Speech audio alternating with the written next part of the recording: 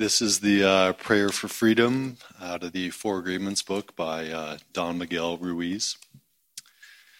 Today, Creator of the universe, we ask that you come to us and share with us a strong communion of love. We know that your real name is love, that to have a communion with you means to share the same vibration, the same frequency that you are, because you are the only thing that exists in this universe. Today, help us be like you are, to love life, to be love. Help us to love the way you love, with no conditions, no expectations, no obligations, without any judgment. Help us to love and accept ourselves without any judgment, because when we judge ourselves, we find ourselves guilty and we need to be punished. Help us to love everything you create unconditionally, especially other human beings, especially those who live around us, all our relatives and people whom we try so hard to love. Because when we reject them, we reject ourselves. And when we reject ourselves, we reject you. Help us love others just the way they are with no conditions. Help us to accept them the way they are without judgment, because if we judge them, we find them guilty, we blame them, and we have the need to punish them. Today, clean our hearts of any emotional poison that we have. Free our minds from any judgment so that we can live in complete peace and complete love. Today is a very special day. Today, we open our hearts to love again so that we can tell each other, I love you, without any fear and really mean it. Today, we offer ourselves to you.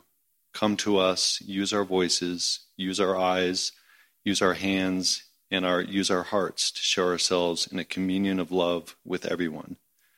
Today, Creator, help us to be just like you are.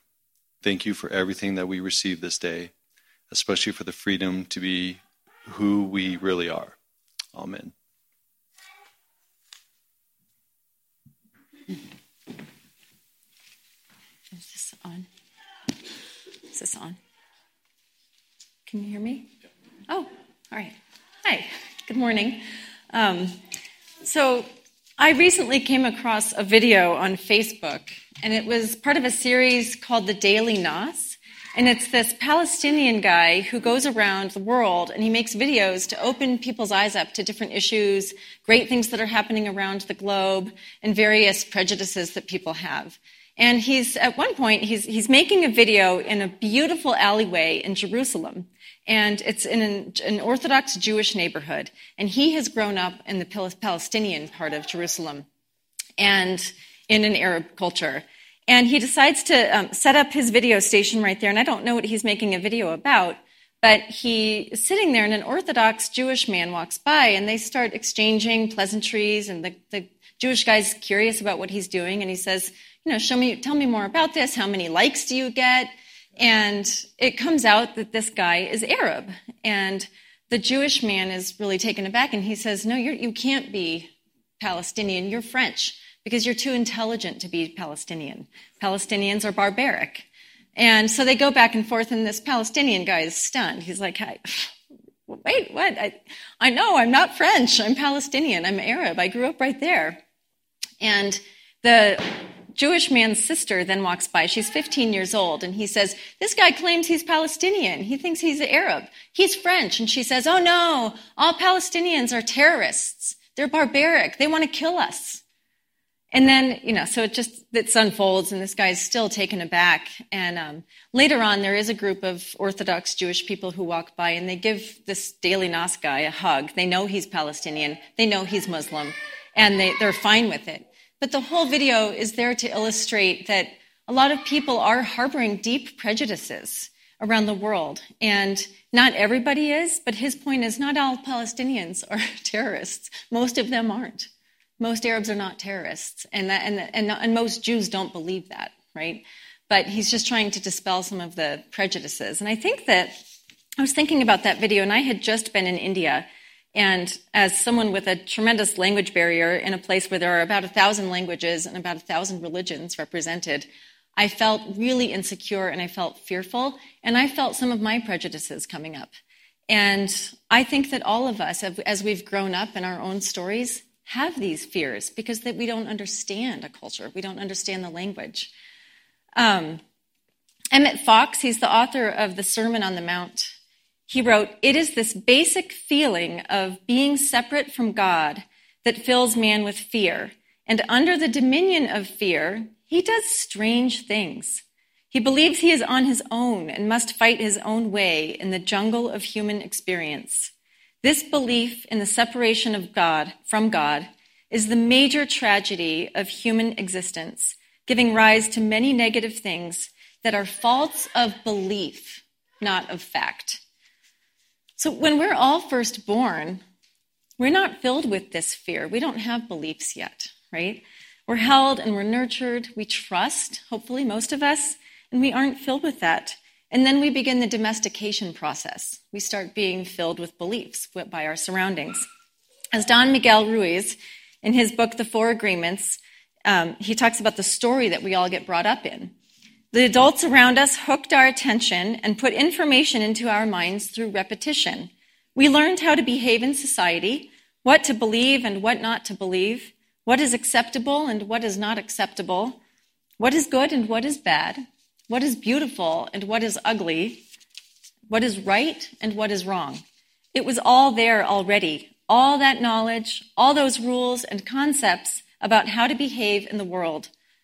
And then depending on the era or the region or the country or the climate, your race, political persuasion, religion, all this conditioning looked very different for every single person in this world.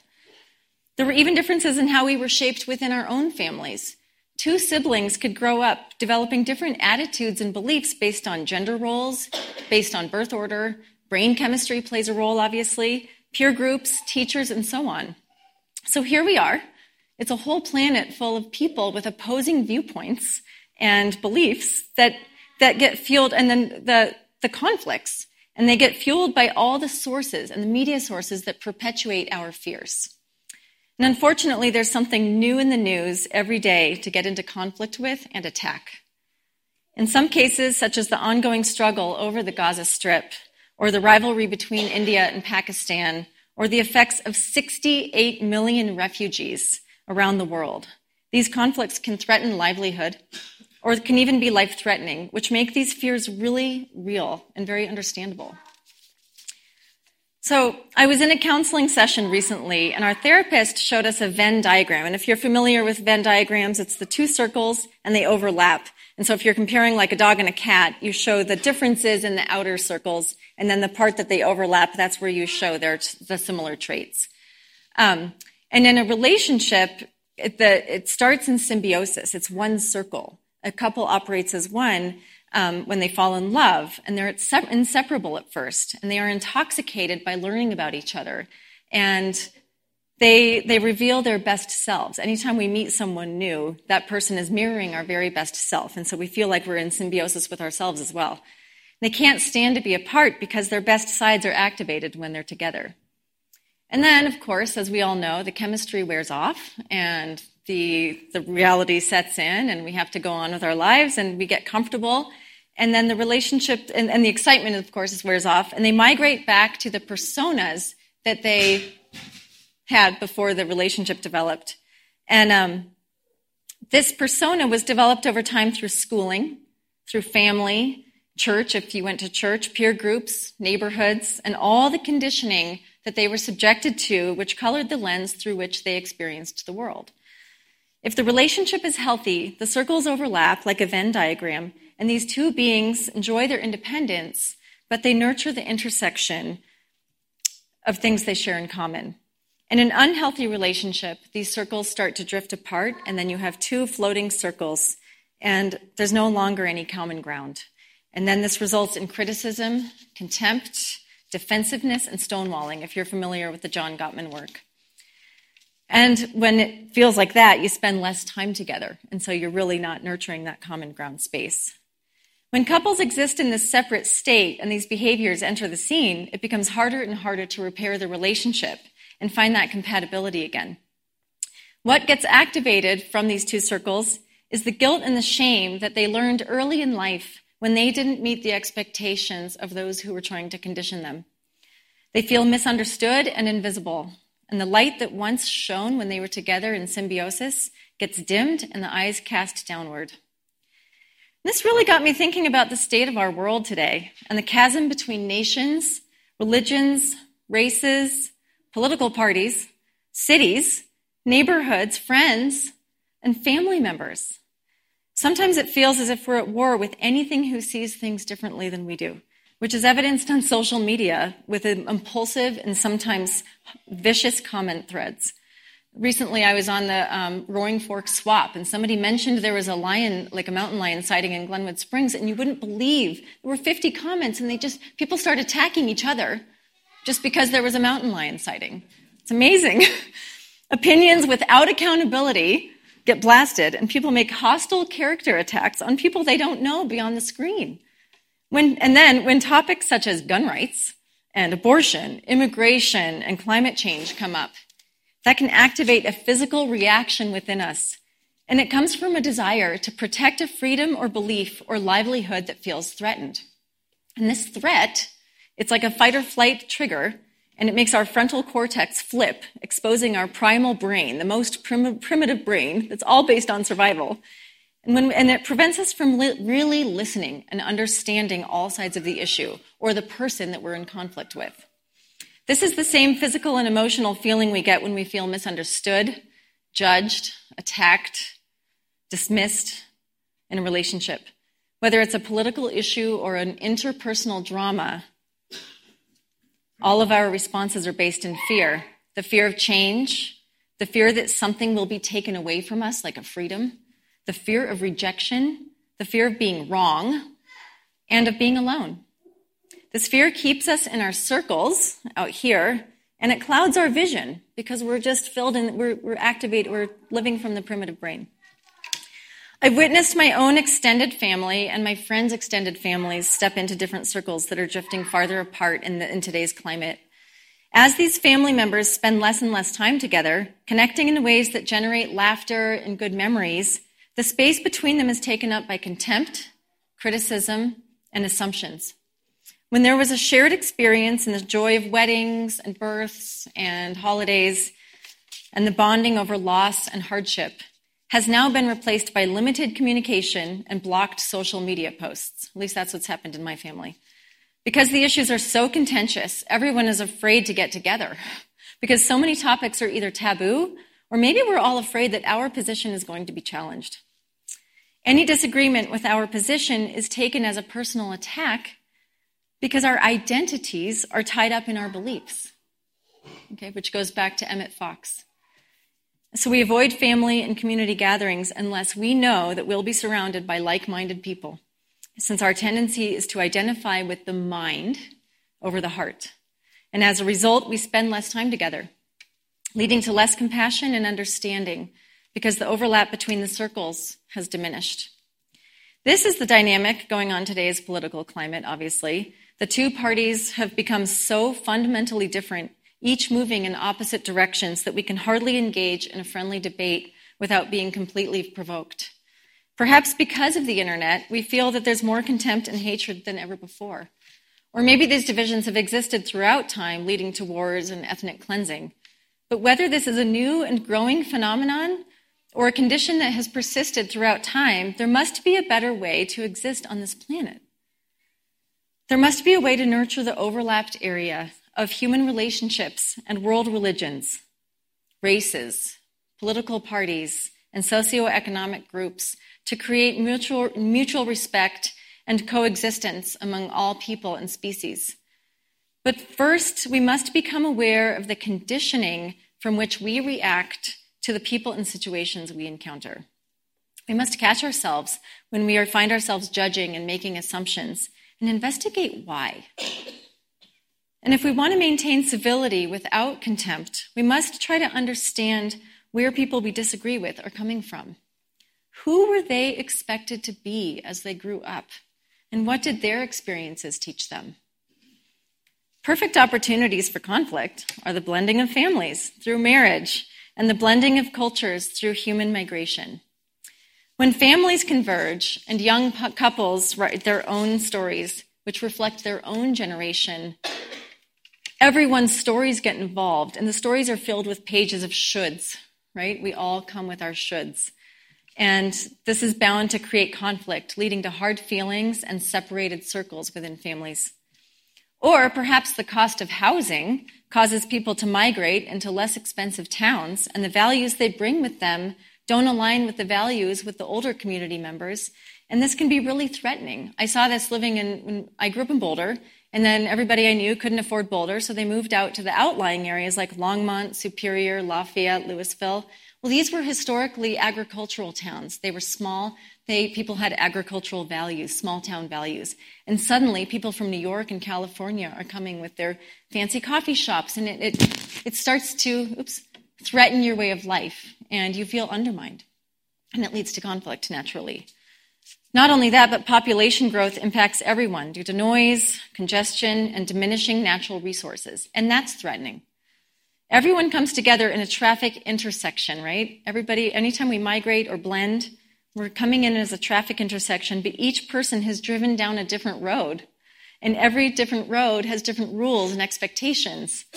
And then the starting locations that everyone came from had different values and norms. And so the roads offer different lessons, experiences, and perspectives. And so suddenly we're supposed to solve problems together. Don Miguel Ruiz refers to this early conditioning, like our road, in our lives as the book of law. He says, because everything in the book of law has to be true, anything that challenges what you believe is going to make you feel unsafe. Even if the book of law is wrong, it makes you feel safe. When we enter this intersection together, our safety does feel compromised unless we are willing to set our own book of law aside and work with everyone in the intersection with an open heart and mind, and to write a new one based on integrated beliefs, experiences, values, and expectations. Right now, it feels like we're all in the intersection honking and shaking our fist, and God knows what else behind those windows, right? In his book, Everything Belongs, Richard Rohr explores the idea of a beginner's mind. He says, the older we get, the more we've been betrayed and hurt and disappointed, the more barriers we put up to beginner's mind. We must never presume that we see. We must always be ready to see anew. But it's so hard to go back, to be vulnerable, to say to your soul, I don't know anything. If we could integrate this wisdom when we find ourselves among new people in situations that challenge our book of law, we might prevent suffering. Because if we see anew like a young child, then we're curious and open, and less likely to damage relationships with the noise in our heads caused by conditioning, old wounds, and fears. Richard Rohr also says, spirituality is about seeing. It's not about earning or achieving. It's about relationship rather than results or requirements. Once you see, the rest follows. You don't need to push the river because you are in it. The life is lived within us, and we learn to say yes to that life. If we exist on a level where we can see that everything belongs, we can trust the flow and trust the life so large and deep and spacious that it even includes its opposite, death. I think this idea is beautiful and it's hard, because when you wake up and you hear on NPR about the serial killer from Ohio, or you hear about the atrocities around the globe, it is hard to really settle into everything belongs. But the idea that everything belongs can allow conflict and pain without the criticism and contempt that pushes us apart. Life is a river with rapids, rocks, and steep waterfalls. When fear dominates us, though, we react to the obstacles in the river with resistance, creating great conflict within our relationships and in the world, because whatever's going on internally is manifesting in the world. So we're all responsible. But when we let the oars down in surrender and trust, then we know everything and everyone belongs, even if we disagree. We are right now witnessing finger-pointing, condemning, accusing, and defending positions from circles that are miles apart. But what if both circles are right? How do we know what is true and what is right when we're holding on to our position so tightly that we can't hear anything else? How can we learn a different perspective when we're in our primal brain?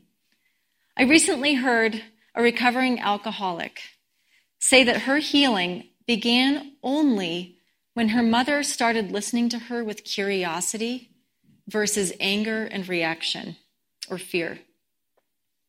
It was the healing began when her mother heard her with curiosity.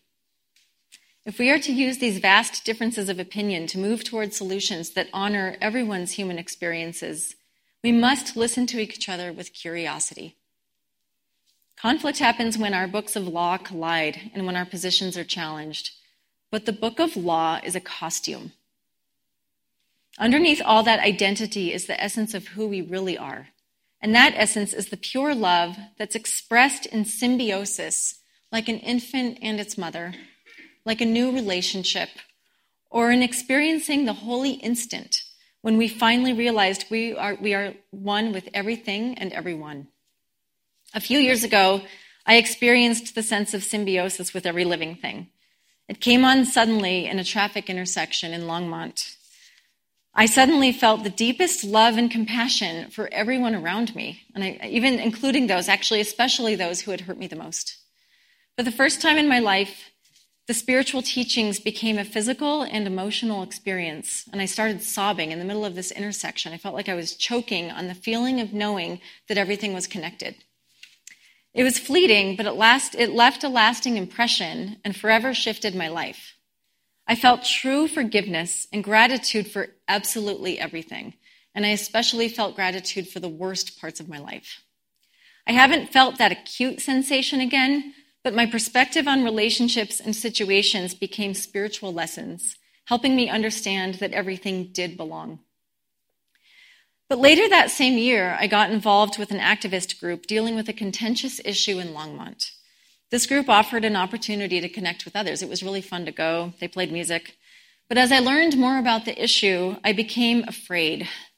I would attend city council meetings, and when people on the other side of the issue walked in, I glared at them with criticism and contempt. I made assumptions about them and their lives. We were the good guys, of course, and they were the bad guys. And the more involved I became in the issue, the less I felt that oneness or symbiosis with life. I felt the separation many of us are experiencing now. What I failed to recognize was the essence of each of these individuals on the opposing side. All I could see was a suit that represented greed and exploitation. I couldn't see their children or their financial motivations to support their families. I didn't see their faces when their babies were born.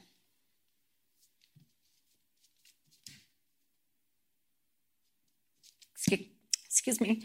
I didn't see them hold their grandma's hand when she passed away or when they buried their pets. I didn't know what uphill battles they were facing with their children. I didn't see the guilt, shame, and loneliness they felt as they grew up in their book of law, different from mine, but created the same feelings of inadequacy. I didn't see them as infants with trusting eyes and pure love for all who cared for them. I never saw their look of delight when they took their first steps. Every time we get into conflict with an issue or a person, we must remember that underneath the facade is a human with a wide array of feelings, and they're also fumbling toward the light, making mistakes and learning hard lessons. If you ever take the time in any town or city, I've had the privilege of experiencing every town in the American West with the most depressing and rundown gas stations, and I've stayed in some of the worst hotels. My parents are here, and they've taken us to absolutely some of the worst places. And then when I had my own children, we always had to stop and change diapers and go to parks and stretch legs. And in that process, I've started to discover the natural beauty in places. So if you've had that chance to walk in a park or go to the open space near a depressing town even, without the storefronts and property taxes and school test scores and investments in the arts or lack thereof, if you look closely and recognize the natural beauty underneath all of that, you connect with it on a deeper level and you fall in love with it. Like I can love Gallup, New Mexico. And it's the same with people. When we take the time to really get to know someone underneath their skin color, underneath their title, their net worth, their zip code, their religion, their parenting style, their relationship to technology, or their behavior, we discover that we all weep and we all laugh at the same things. We all want connection, purpose, and love. And the more layers we get through, the more we realize there's one consciousness on this planet. Underneath the masks, costumes, and roles we're playing, there's a symbiotic relationship among all living things. But how do we get there? We can start by healing the relationships in our own lives by welcoming the silence necessary to become aware of how our own stories influence the internal and external conflicts in our lives. Inviting more silence and contemplation reconnects us to our divine essence, which doesn't tolerate mean-spirited retaliation or eye-for-an-eye responses to loved ones or politicians. We can be the first to apologize if there was a hurtful conflict, even if our contribution to the conflict was minimal. We can embrace and celebrate our imperfections to make it safe for others to do the same. We can resist polarity by reaching out to friends and family that we've distanced ourselves from due to our opposing beliefs. And when we do spend time together, we can try to enjoy each other without an agenda to control or influence them or defend our positions. We can visit places that challenge our book of law and relate to people with a beginner's mind. And if we want to witness the humanity or true essence in all people, we can watch families reunite at the airport or visit hospitals where families welcome new life and say goodbye to loved ones. As the historian Aberjani said, this world's anguish is no different from the love we insist on holding back. We must start with common ground and nurture the parts we share by offering the love we've been withholding. From there, we can stand by our opinions and we can stand up for ourselves, but in order to co-create a peaceful and prosperous world for all, we must first bring our circles back together and find that overlap and recognize the sameness among all of us, which is the essence of God and which is simply love. And then we have a video to share, which was my inspiration for this message this morning. And I think it kind of sums it up, but without words. It's beautiful, so.